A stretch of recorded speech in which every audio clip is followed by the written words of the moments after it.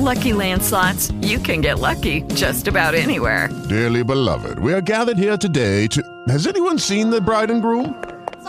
Sorry, we're here. We were getting lucky in the limo and we lost track of time. No, Lucky Land Casino, with cash prizes that add up quicker than a guest registry. In that case, I pronounce you lucky. Play for free at LuckyLandSlots.com. Daily bonuses are waiting. No purchase necessary. Void where prohibited by law. 18+. Terms and conditions apply. See website for details. With the Lucky Land Slots, you can get lucky just about anywhere. This is your captain speaking. We've got clear runway and the weather's fine, but we're just going to circle up here a while and get lucky. No, nothing like that. It's just these cash prizes add up quick. So I suggest you sit back, keep your tray table upright, and start getting lucky. Play for free at LuckyLandSlots.com. Are you feeling lucky? No purchase necessary. Void where prohibited by law. 18+ terms and conditions apply. See website for details.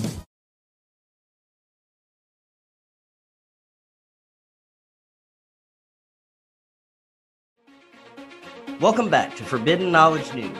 I'm your host, Chris Matthew. Tonight I want to welcome Dr. Irena Scott.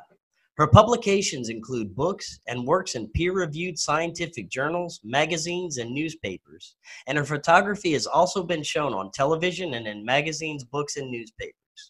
The Defense Intelligence Agency employed her in PhD-level research in satellite photography, including in its Air Order of Battle section, which involved aircraft identification with above top secret sensitive compartmented information clearances. She served on the MUFON Board of Directors 1993 to 2000 and is a MUFON consultant in physiology and astronomy and a field investigator.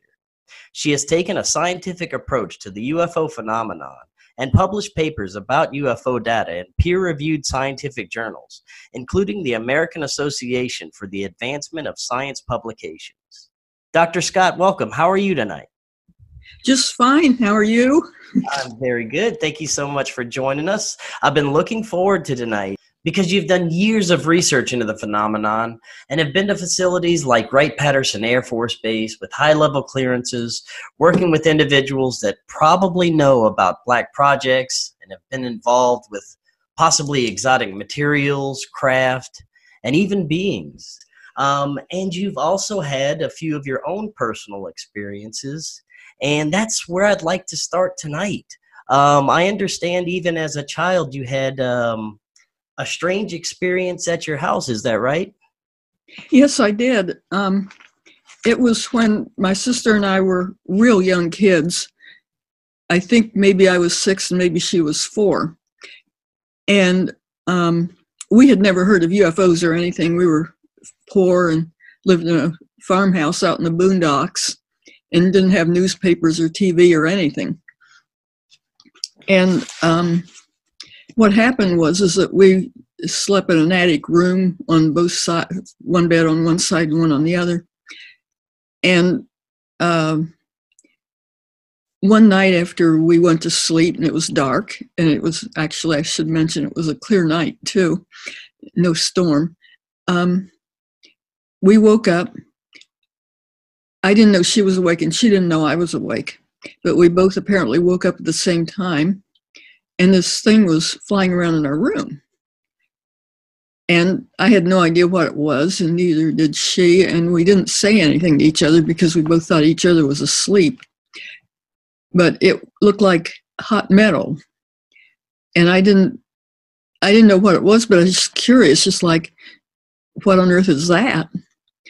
And just watched it, and it flew around the room, and it was just kind of like it was browsing, and it came close to us a couple of times, and it looked to me just like hot metal, real hot metal, like iron that's heated until it glows, and it was fairly small, and it was flying around the room, and then after a while, it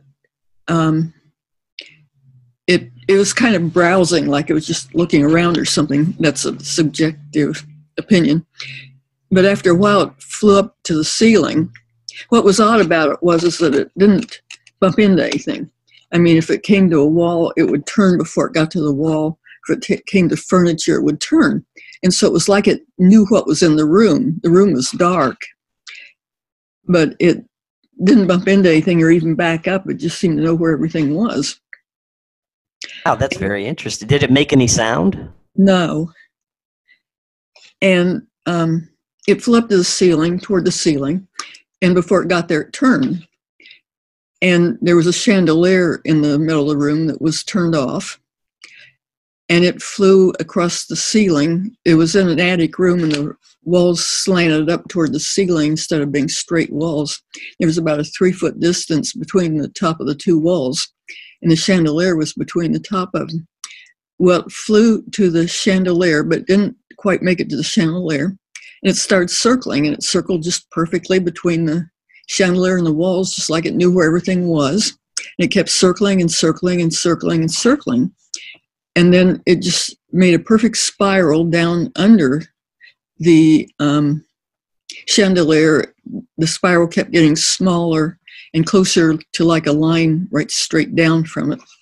And then suddenly we both became terrified, just all of a sudden, and started shrieking and ran from the room and fell down the stairs because we bumped into each other, and ran shrieking to our parents, and they didn't believe us.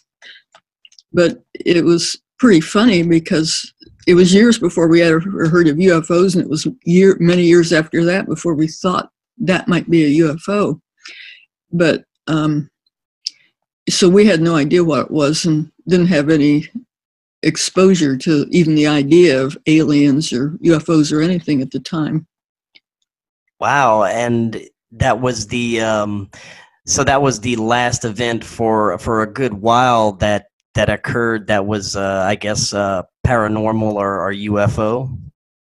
Yeah, I read many years later a book by Jenny Randles, who said that sometimes people have experiences when they're kids, like with small UFOs in their bedroom, and then they have experience with larger ones.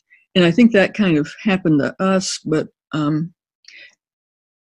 it was many, many years before I read that. And at the time when we finally heard of UFOs, we just thought of those as airplanes or something, and didn't think of little things flying around the room. Right. And you actually had another experience, I believe it was with your sister as well, when you were driving, right? And this was with an actual craft. Yeah. We're kind of weird because usually that happens to one person, that they have an experience when they're young and old. And in our case, we both had it together. So, nobody could say you're crazy because we both saw it. When we were older, we were both living on the coastal states. She was in New Jersey up by New York and going to Drew University. And I was working for the Defense Intelligence Agency. And we decided to take a trip to the New England states because we just hadn't been, around the East that much and hadn't been to the New England states. And so we were just going on a vacation. The last thing in our minds were UFOs. And so we were going up to look around Boston and the New England states, and we went up to Boston, and it was still daylight. And so we went on up to New Hampshire. And later I found out that the place where we kind of were in was kind of the last part of where the Betty and Barney Hill encounter took place. But we didn't know it then. But anyway, we came back and we were going to stay all night in Boston. But it turned out everything seemed to be filled up and closed. And so we were going to go look around the outer belt of Boston for a place to stay. And as we were leaving Boston, we began to see this thing to our south. I don't know how late it was at night, but it was definitely dark and everything by then. It was, reasonable clear night, I think. There wasn't any storm or anything. And we were going out toward the outer belt, and you could see airplanes, and there was a airport south of Boston called, I think it was the Norwood Memorial Airport. And we could see airplanes coming in and turning on their landing lights and landing, and they looked like normal airplanes. They'd have, the red and green lights and the landing lights and stuff, and no problem. But there was this other thing we kept seeing, and it was just one white light, but it kept blinking, and not real fast like a strobe, just slowly. And my sister started saying she thought that was a UFO. And I started saying, oh, it's a helicopter. And so we were arguing. And we turned on the outer belt, and I was getting kind of mad at her because she kept looking at the thing and saying, what is that? And I thought we should be looking for hotels or motels. And so we followed it down. It was real noticeable. But I kept telling her it was a helicopter blinking its landing lights, which I'd never seen before, but that's the only thing I think of it might be. Right. And so she said later that it would move real fast and it would be one place and then it'd be someplace else. And I wasn't watching it at all. You couldn't help but notice it, but I just thought, well, anything, if it were a UFO, all the police and everything would be out looking at it, and it'd be on the radio and everything. And so we got on Route 95, which is the north and south freeway that goes up along the coast. And we were going down there, and there was a woods. And I saw this thing in the woods that was like a round thing. It was like sort of like a baseball that you could see through, like it was glass or something. On the inside of it was a light, and it was going through a spectrum. Like it was different shades of blue and different shades of red. And it would just go through the spectrum. And it seemed to have something on the outside, like a thin band that seemed to be rotating around. And I couldn't imagine what it was. And then the inside of our car lit up in green. And, now I know about UFOs and I've heard of things like that, but back then I didn't know a thing. And I couldn't imagine what was going on. And I looked all over to see if anything else was green, and nothing else was green. And the light in the woods wasn't green. And it was kind of close to the ground. And I had no idea what it was. And my sister kept saying that she thought that was a UFO. And I kept arguing with her. And so we continued driving, and the car was lit up in green for a while, and then it went off, the inside of the car. I couldn't see anything on the outside, though, that was green.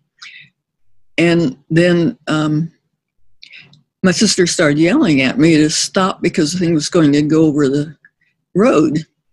And so I stopped and pulled over, and I pointed my hand out the window, and I was going to say, see, it's a helicopter, dingbat.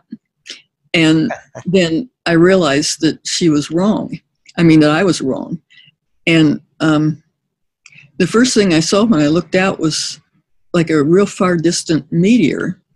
And then this thing came over the trees.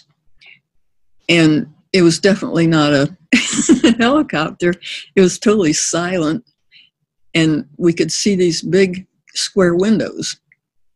There were 7 of them. And it was just like we were real close to a house or something, looking in the windows. They were just windows.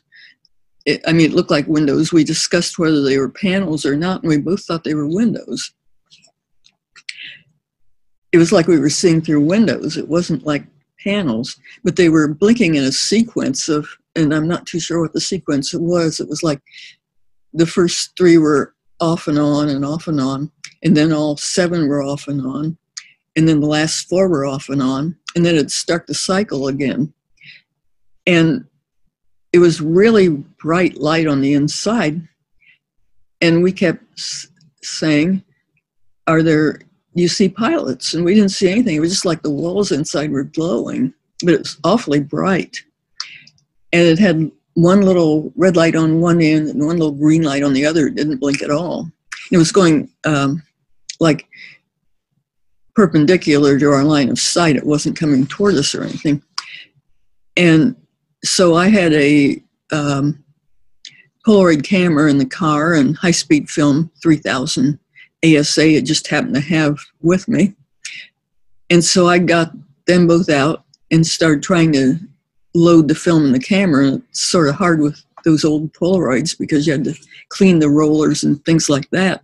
And I was loading them, and I was about ready to take a picture, and this truck driver came over in front of us and parked, and he came back, and I thought, oh, this is nice. We'll have somebody else, another witness. Won't this be great? And he came back and stood right beside me and said, what are you doing? Or what are you, and we looked, I pointed at it and said, oh, we wondered what that was. We didn't say UFO or anything. We just acted like it was an airplane because, he was a man and we were standing there, and that makes you nervous.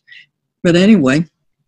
With Lucky Land Slots, you can get lucky just about anywhere. Dearly beloved, we are gathered here today to... Has anyone seen the bride and groom? Sorry, we're here. We were getting lucky in the limo and we lost track of time. No, Lucky Land Casino, with cash prizes that add up quicker than a guest registry. In that case, I pronounce you lucky. Play for free at LuckyLandSlots.com. Daily bonuses are waiting. No purchase necessary. Void where prohibited by law. 18+. Terms and conditions apply. See website for details. We pointed at it, and he turned around just exactly the opposite direction. He just rotated around and looked in exactly the opposite direction of where it was and said, I don't see anything. And then he was sort of, I was nervous around a man anyway that was standing beside me in the dark in the middle, Right. And so anyway, he turned back, and then he asked me the same question again. And we both pointed because there was this big thing up, that you could see like crazy. And he turned around and pointed his head in the opposite direction again and said, I don't see anything. And then he sort of pointed his head like, the crazy sign. And he went back to his truck and sat there and kept watching us. Well, I had just missed the best picture you could ever imagine because I was talking to him and I was scared to take the picture. And, I could just take a great picture and I knew about photography and everything, but it was a little too late by the time I finished talking to him. And my sister said that I think apparently while I was talking to him or something that the object had gone real fast and moved someplace else. And I didn't catch that until many years later when I read her report. And then I realized she was probably right. But I still wanted to get the picture. And I was afraid it was a high-speed film, but I was afraid I'd get light from the freeway in the film. And so there was a hill beside us. And I ran up the hill. And the hill was bald on top so that I could see the thing, and tried to focus. It was handheld and everything. And I took some pictures of it. It was way off in the distance, but I still got the pictures and came back. And I forgot to mention that right when we first saw it, my sister said that it shined a light in the car. And I didn't see that either.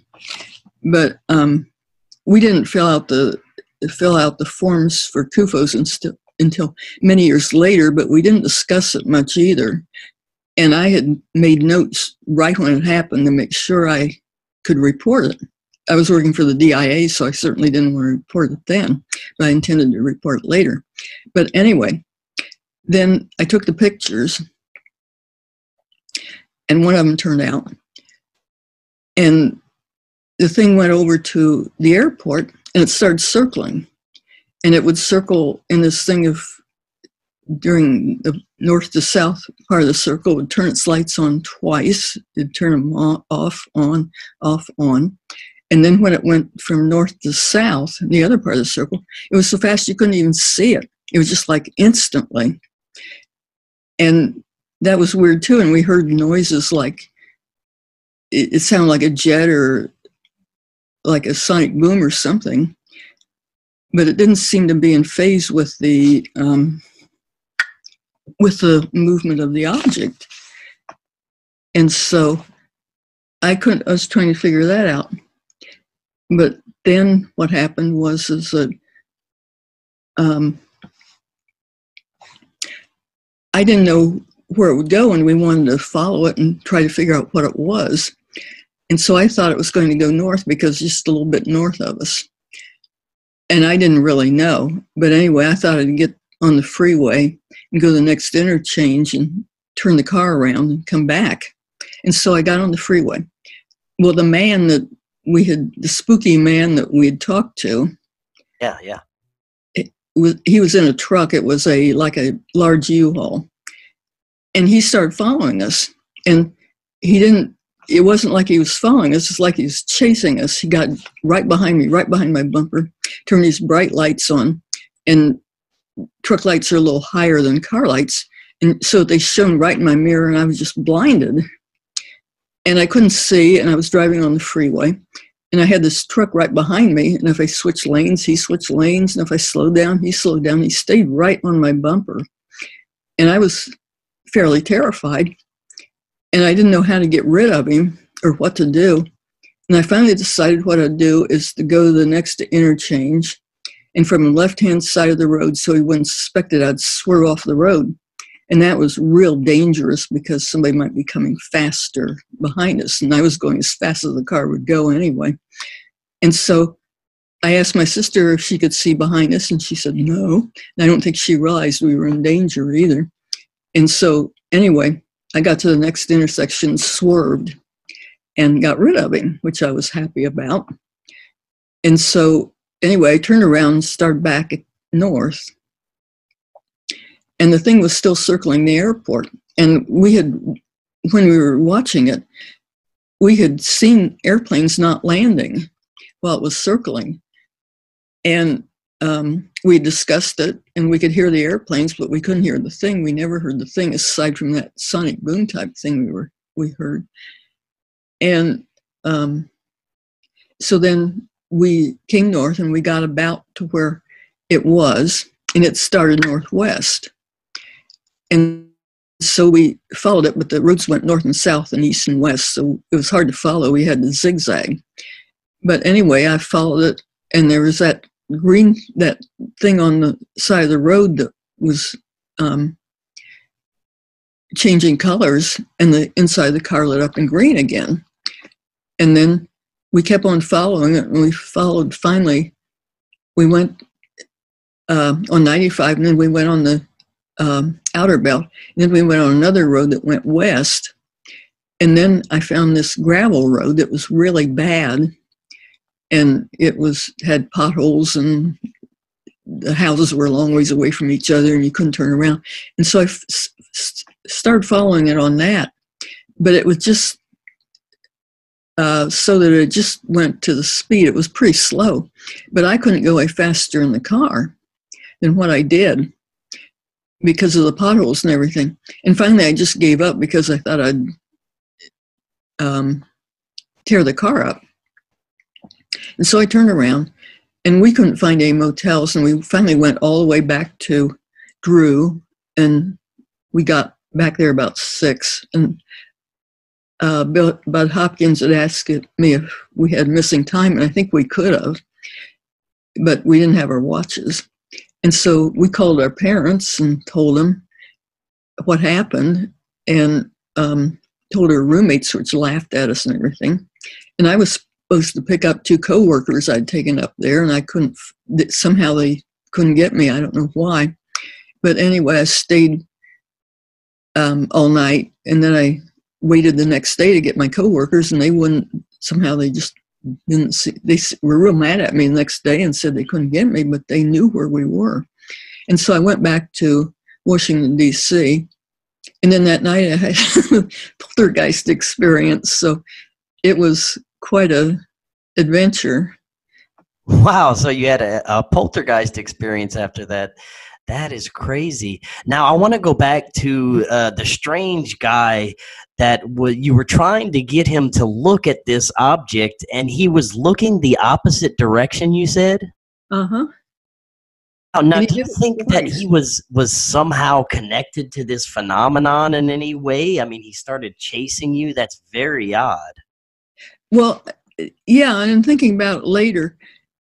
If you're a person and you point at something, well, the person looks and say, look at that, and you point at something. Well, the person looks where you're pointing. And somehow he didn't have a human, even with a dog, if you point at it, they look in the direction you're pointing. And we pointed, and he asked us, what are you doing? What are you looking at, or something? And we pointed. And both times he just turned and looked in the exact opposite direction.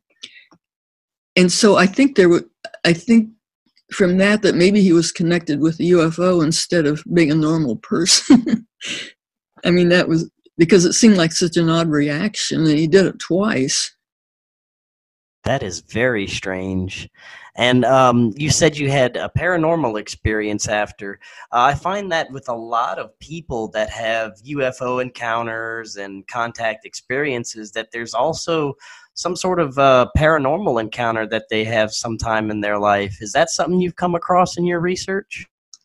Well, at the time, I had never heard of poltergeists, or I didn't know much. I was in science. I had my degree in science and everything. I didn't know anything about that. And I thought I was going insane. But what happened was that night when I got back to Washington, I was in my apartment, and it was dark, and I went to bed, and I started hearing footsteps in my apartment, like there was a man walking around with shoes. And they would start and stop someplace, and then they'd start and stop someplace. And there was a little bit of light coming in, but I couldn't see anybody. And when it got close to my bed, I'd try to feel it, and there was nothing there. And I just couldn't figure out what was going on. And I was terrified, but I went to sleep. And then my alarm went off, and I thought it was morning, and I got up and started making breakfast, and I thought, it's dark. It's not the right time. And I looked at my clock, and it was 1:30, and the alarm was set at 1:30. And I couldn't figure that out because it was real hard to set my alarm anyway because the little nub had broken off, and I couldn't turn it. I usually used pliers. And it was set right on 1:30, and I tried to set it back on 6:30 whenever I got up. And I was terrified, and I put a chair against the door. But I went to sleep again, and then the alarm went off again. And it was 2:30, and I went to sleep again, and the alarm went off, and it was 3:30, and then it went off at 4:30. I think it went off at 5:30, and I couldn't figure out what was going on there because I couldn't figure out how I could. In order to see the alarm, I needed the clock and set it. I couldn't set it anyway that accurately because I couldn't twist it. And I'd need to turn the light on to set it. And I think, if I did that, I would know it. And so I couldn't figure out how the alarm kept getting set. And then after that, I was sitting on my bed, and I was afraid I'd just gone insane. And I had this real high security clearance, and so I was afraid I'd lose my job. And I was thinking, how can I disguise it if I'm crazy and having hallucinations? And then my toothbrush just flew from one end of the to the other and hit the wall.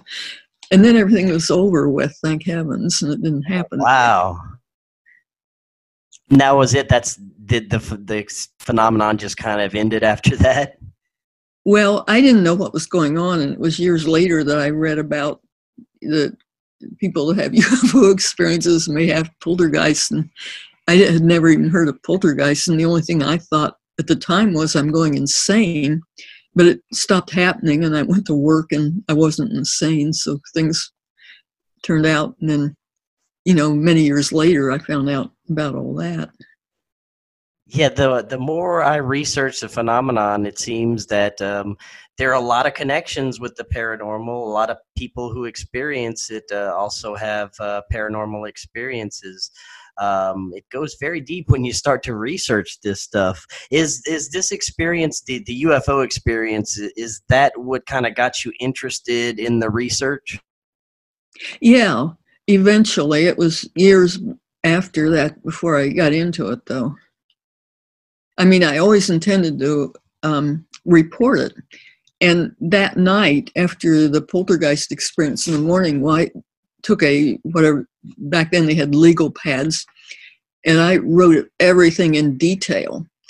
so that I'd have a record of it, because I intended to report it sometime, but it was years and years and years before I reported it. And I was in science, and I definitely wouldn't report it when I was working for the DIA with a high security clearance, but I didn't. It was quite a few years later before I reported it.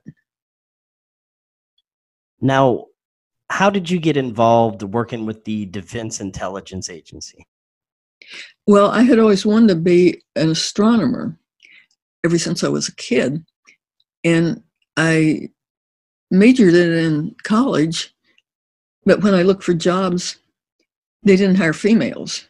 And I would go to them to apply, and they would refuse to give me an application, and they'd say it's male only and everything.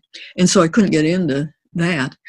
I mean, maybe there were some ways to get in, but we were poor and I didn't know a thing about anything. So I kept applying, and everybody kept saying, we're not going to hire you. We're not going to give you a application, and so on. And so they were mapping the moon and things. And so I tried to get into cartography, first of all, and I got into cartography working for the government. But when I got my security clearance, instead of working for the moon, they put me in this satellite photography stuff. And then With Lucky Land Slots, you can get lucky just about anywhere. Dearly beloved, we are gathered here today to... Has anyone seen the bride and groom? Sorry, we're here. We were getting lucky in the limo and we lost track of time. No, Lucky Land Casino, with cash prizes that add up quicker than a guest registry. In that case, I pronounce you lucky. Play for free at LuckyLandSlots.com. Daily bonuses are waiting. No purchase necessary. Void where prohibited by law. 18+. Terms and conditions apply. See website for details. I decided to go to the DIA and see what my luck was there. But instead, I was still in satellite photography over, Russian territory and that sort of thing. And so I never got into astronomy, but that's how I got into that to start with. Now, when it comes to what our government is doing, when it comes to UFO research, first of all, do you think that we have certain black projects that have actually reverse engineered craft? And if so, how much of the UFO and UAP phenomenon we see today is actually our own military and black projects? I don't know, because I think if we had real UFOs, that we'd take over the world, and so I don't think we have them. I could be wrong, but they seem a lot more complicated than our aircraft to me, from what I've read about them, that they can merge and go into different, one will be flying around that can change its appearance, or orbs can change their appearance, and they can have things come out of them or go back in, things like that, which seem much more advanced than our aircraft to me. Now, based on some of the information in your books, you obviously believe that there is some sort of cover-up, which I believe as well. Based on your experience working with high-level clearances, what are some of the experiences or red flags that you come across that would lead you to believe that there are cover-ups in progress? One thing is that working for the Defense Intelligence Agency, they kept pretty well track from satellite photography of all the aircraft that, I was working on like Russian things, but I think they kept track of all the aircraft every place. They had what you'd call targeting information, and they knew all the airports every place, and they watched for, every type of aircraft and things. And I think now they probably have videos of all the aircraft all over the world with their satellite photography. And so I would think from that they would have, videos of UFOs too. But, they never say anything about it, but I would certainly imagine that they do. Now, you've actually worked at Wright-Patterson Air Force Base.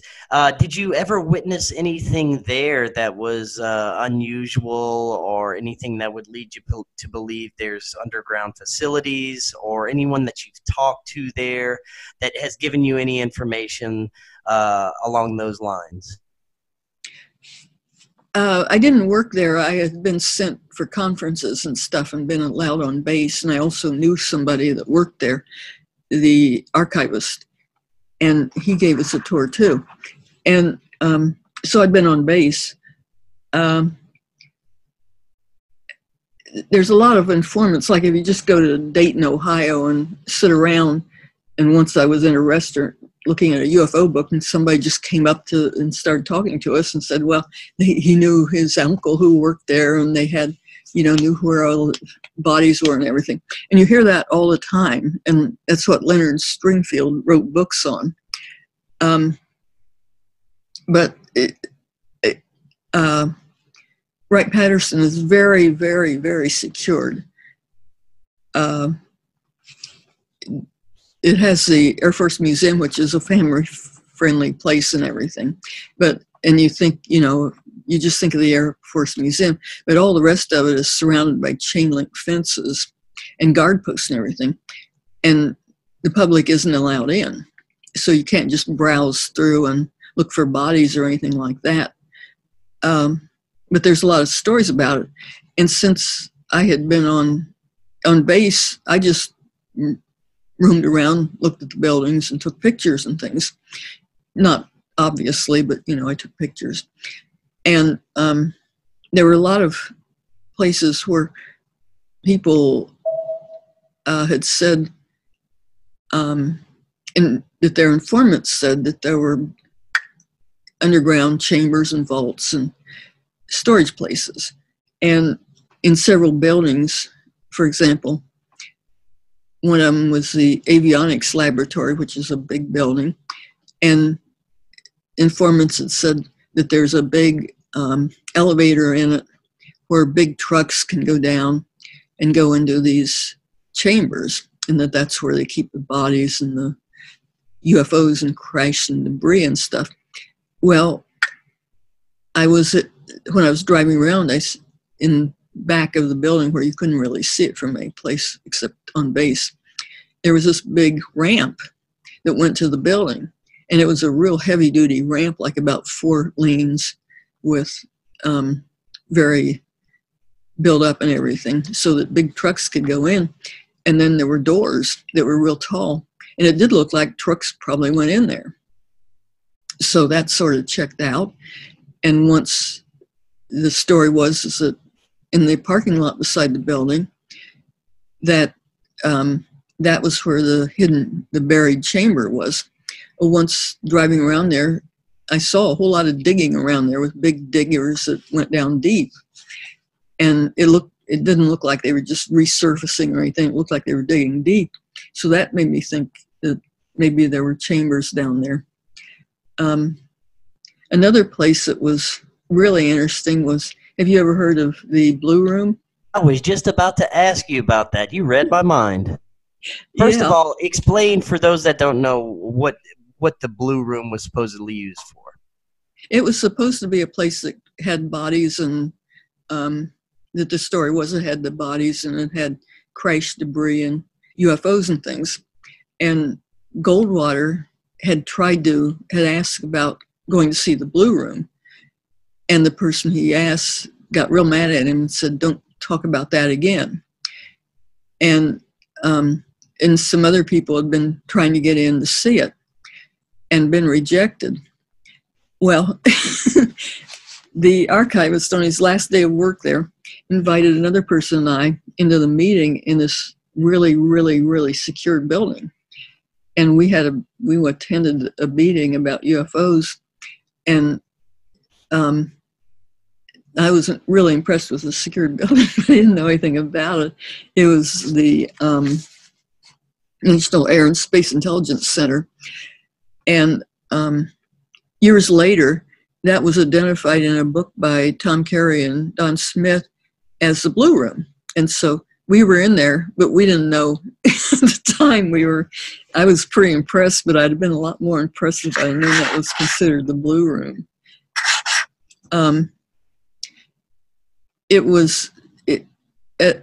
I didn't know a thing about it, when I was just on base looking around, well, the area is real secured with chain link fences and everything, but there's this one building that was a whole lot more secure than everything else, and it had cameras on the top and all these instruments around the on the lawn and everything else, and it was that building, and that now has been identified as the Blue Room. But at that time, I was just impressed with its security. But I think it's possible it was, because it was certainly secured, a lot more secured than any other building there. Now, do you think if there was any type of projects going on dealing with UFOs or alien bodies, do you think that any of that is still going on at Wright-Patterson? I don't know. There's all kinds of stories that they moved everything to someplace else in Area 51 or someplace else and all that. And I just don't know. There's just the informant stories. I don't really know because I was in the Blue Room type building, but the part I saw just looked like an office. I think there's laboratories and things like that. And I also thought there were probably, I'm sure there's underground storage under it because it has really high classified stuff in it. And so it'd be real compartmentalized. And I think hardly anybody gets into that building too. So I don't know. There's just the informant stories. Right. Is there any other stories from informants you find to be quite profound or intriguing? I guess it's been more explored by other people than me. I just sort of tried to go around and check out things where other people had said there might be something going on.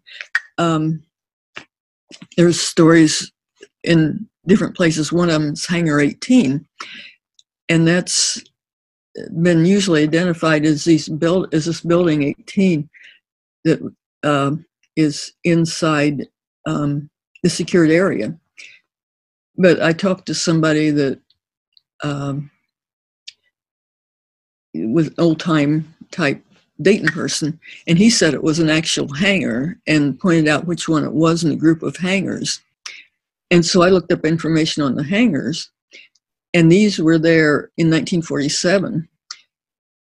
And the runway was right by these hangars back in 1947, so that it's possible that I had some good information that was pretty hardcore that they brought Roswell debris into Wright-Patterson, and that would be a logical place to unload it because that was right by the runway. And then maybe Building 18 was where they took it after that. Very interesting. Now, you've also done a lot of research into the original Project Blue Book. What are your thoughts on it? Do you think it was mainly a debunking or disinformation campaign, or do you think they were genuinely trying to get information behind the phenomenon? I think there were two parts of it. I think there was the public part, and I think it was debunking. But I think there was another part that was classified, that they were trying to figure out what was going on with the UFOs.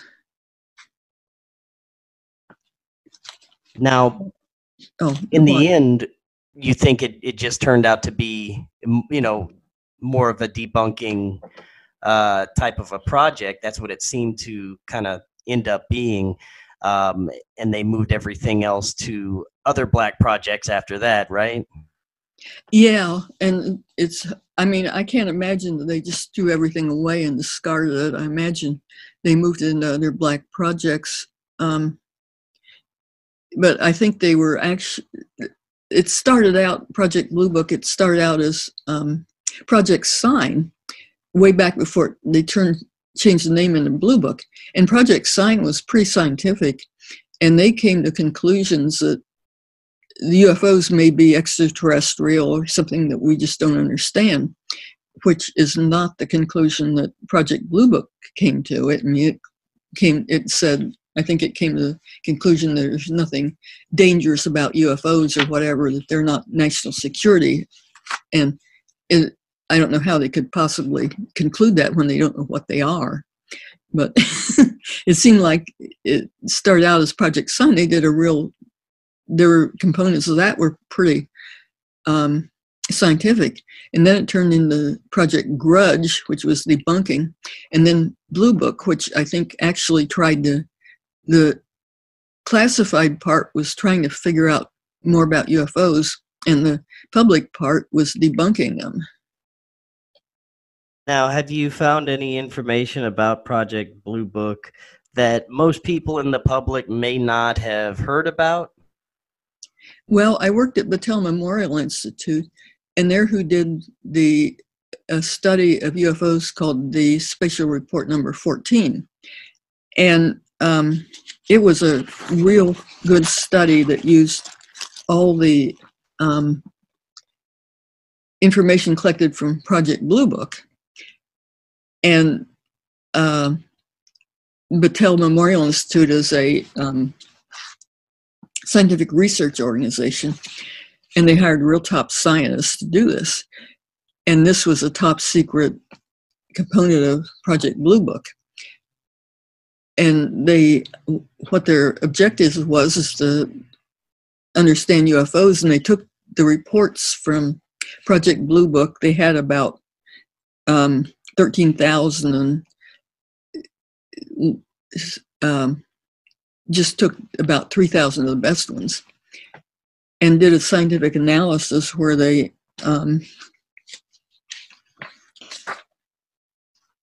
took real specific things, real concrete things, and developed a questionnaire where they could get a lot of detailed information from the reports, and had people fill out reports.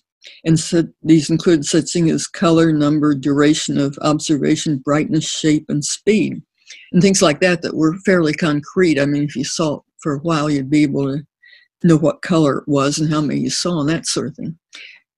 And they had to develop this questionnaire to get real good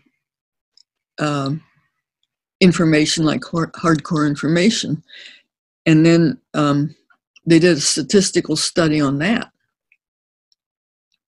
And what they discovered is that they statistically compared these characteristics between objects that they'd never been able to identify and ones that were later identified, and used these two categories and compared them statistically by chi-square, which is a standard statistical method.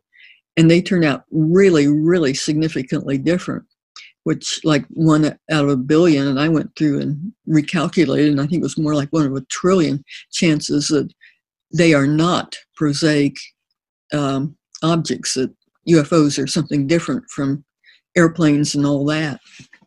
But then there was a whistleblower that released a part of the study, and it became public. And then after that, they convened, well, it was before that, they were having the Robertson panel, and the Robertson panel was sort of set up by the government to debunk the whole thing.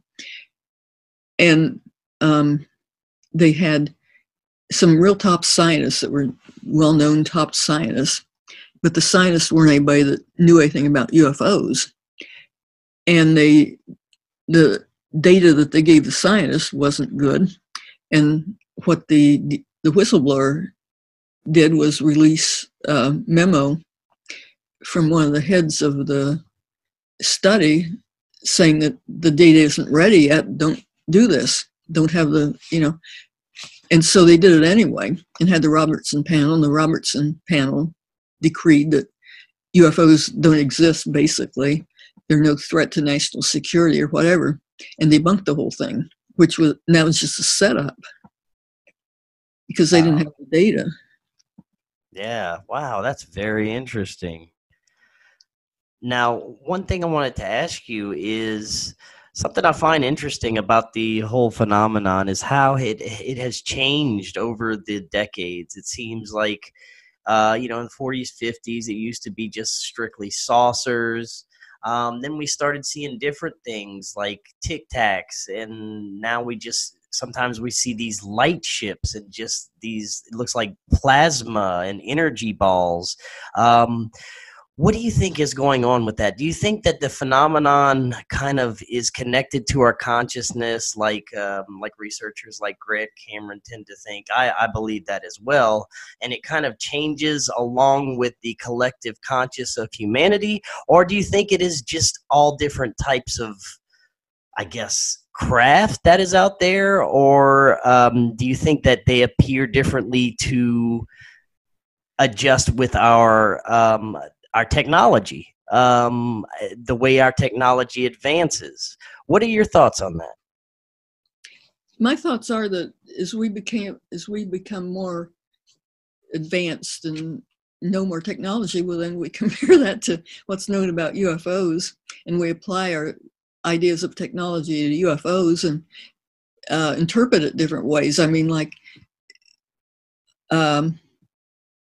hundreds of years ago, they said meteors didn't exist and things, although everybody saw them. And then they decided that meteors exist and that sort of thing. And now, if you saw a little glowing object, you'd call it an orb, or you saw a bigger one, it'd be a UFO. Well, I think it's something you interpret with your own knowledge. And it depends on the culture, and maybe UFOs are influencing the culture more than they're influencing individual people. Now, as far as what's going on today, do you think there is an intentional slow drip disclosure coming out of our government? We've had these leaks such as the Admiral Wilson leak. We've got the To the Stars Academy supposedly working on exotic materials with the Pentagon, and it just all seems very strange that we would have our government coming out and telling us about this, which I don't trust myself. But I'd like to get your thoughts on this. Do you think it's a slow drip disclosure? Do you think that it's going to go anywhere, or do you think it's just another trend that we see over the decades? I'd say it's a little better than it used to be, because the government was always saying, well, they don't exist, you're insane, you're crazy. And right. Now they do have that Tic Tac object and everything, and it's on radar. And they've calculated that the object was going at almost 13,000 G-forces and things like that. And so they're disclosing a little bit. I mean, that's coming from the DIA. But I think, just from my experience back then, I think the DIA has much better material than anything that's been disclosed. I mean, just because I worked there and I knew what they were doing, and I think, it's way past what I was doing then, but I think they would have much better material than anybody's released. What are your thoughts on that these ships, or whatever they are, may not be coming from a different planet, or some far off galaxy or something like that, that they may be traveling interdimensionally, just beyond our visible spectrum? What are your thoughts on that? Well, when my sister and I had that experience we had, I did get a picture of the object. And I was a professional photo analyst, and so I analyzed my photograph. And I couldn't understand it all at first, but I had a Polaroid, and it took a time exposure. And in the time exposure, I got 2 blinks of it. The thing was blinking with the windows going off, but it was so far away you couldn't see the individual windows, but I still could get 2 blinks. But the 2 blinks were funny because they were both composed of 2 traces instead of 1. And all I saw was 1. And so I concluded from that there was a light there that wasn't in the visual range. And I checked with the Polaroid company, and they said, yes, a light in a certain range would be photographed, but you couldn't see it. And so and then also my sister had said that when we stopped, that it had shown a light in the car. And so I thought at that time, there may be this was back a long time ago, before lasers, when lasers were just barely known, so it wasn't laser that we thought about, but that maybe part of this is lasers technology way above us, but maybe some of it, like when UFOs disappear, when they travel at unbelievable speeds, that some of this may just be projected images that we see when I don't know why they're giving us projected images, but I wonder about that. And so I think there's all kinds of possibilities besides just being craft. I mean, I'm sure there's craft, but there may be a lot of other things too, and it may be a lot more advanced than, physical craft like we think of. Definitely. And what about the possibilities of the USOs, the underwater unidentified objects? We hear a lot of accounts lately of objects traveling at very high speed and not slowing down to enter the water. Do you think that's possible that they could have some type of underwater civilization or something possibly like along those lines? Well, you see, it's hard to say what UFOs are to start with, whether they're in air or whether they're in water, because, there's reports of things coming through walls and things like that. And if they come through walls, well, they can go through water. And so you wonder exactly if there's some type of different matter or what exactly goes on. I mean, it's just going by the reports. And like with my sister and I, we just woke up and this thing was in the room.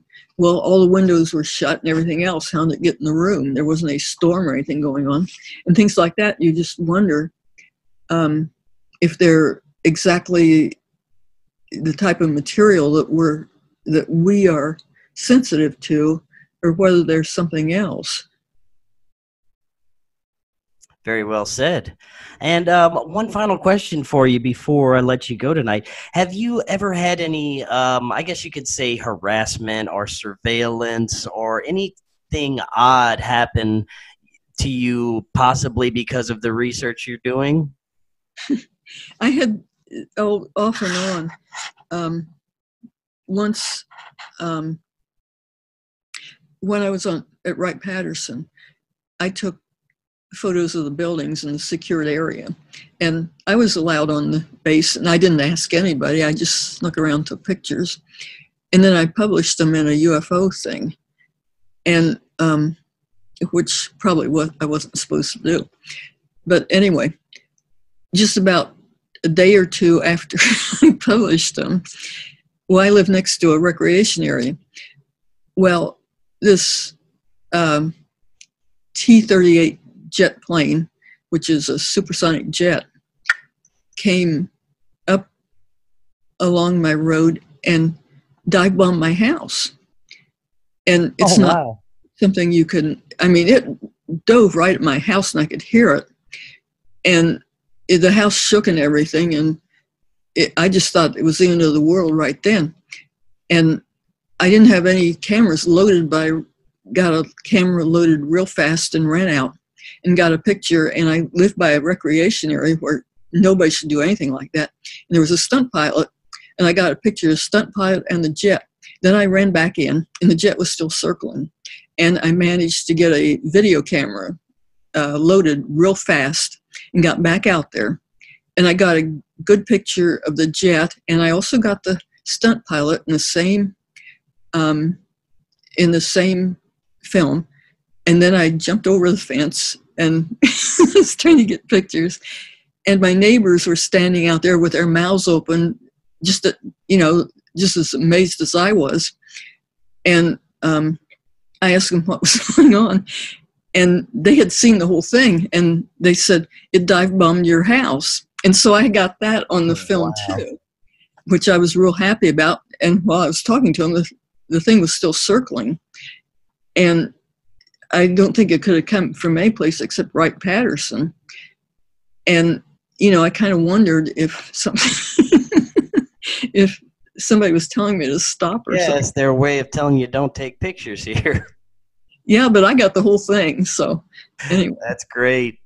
Well, Dr. Scott, thank you so much for coming on tonight. That was fascinating information, and I'd love to have you back on in the future. Well, thank you very much. I would certainly love to be on. Well, that would be great, and you enjoy the rest of your night.